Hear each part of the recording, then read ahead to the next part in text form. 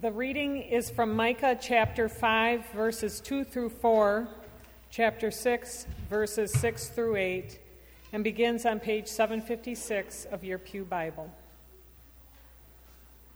But you, O Bethlehem of Ephrathah, who are one of the little clans of Judah, from you shall come forth for me one who is to rule in Israel, whose origin is from of old, from ancient days. Therefore he shall give them up until the time when she who is in labor has brought forth. Then the rest of his kindred shall return to the people of Israel. And he shall stand and feed his flock in the strength of the Lord, in the majesty of the name of the Lord his God. And they shall live secure, for now he shall be great to the ends of the earth. With what shall I come before the Lord and bow myself before God on high?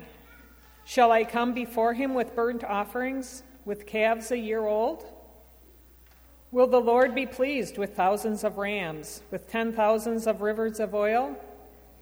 Shall I give my firstborn for my transgression, the fruit of my body for the sin of my soul?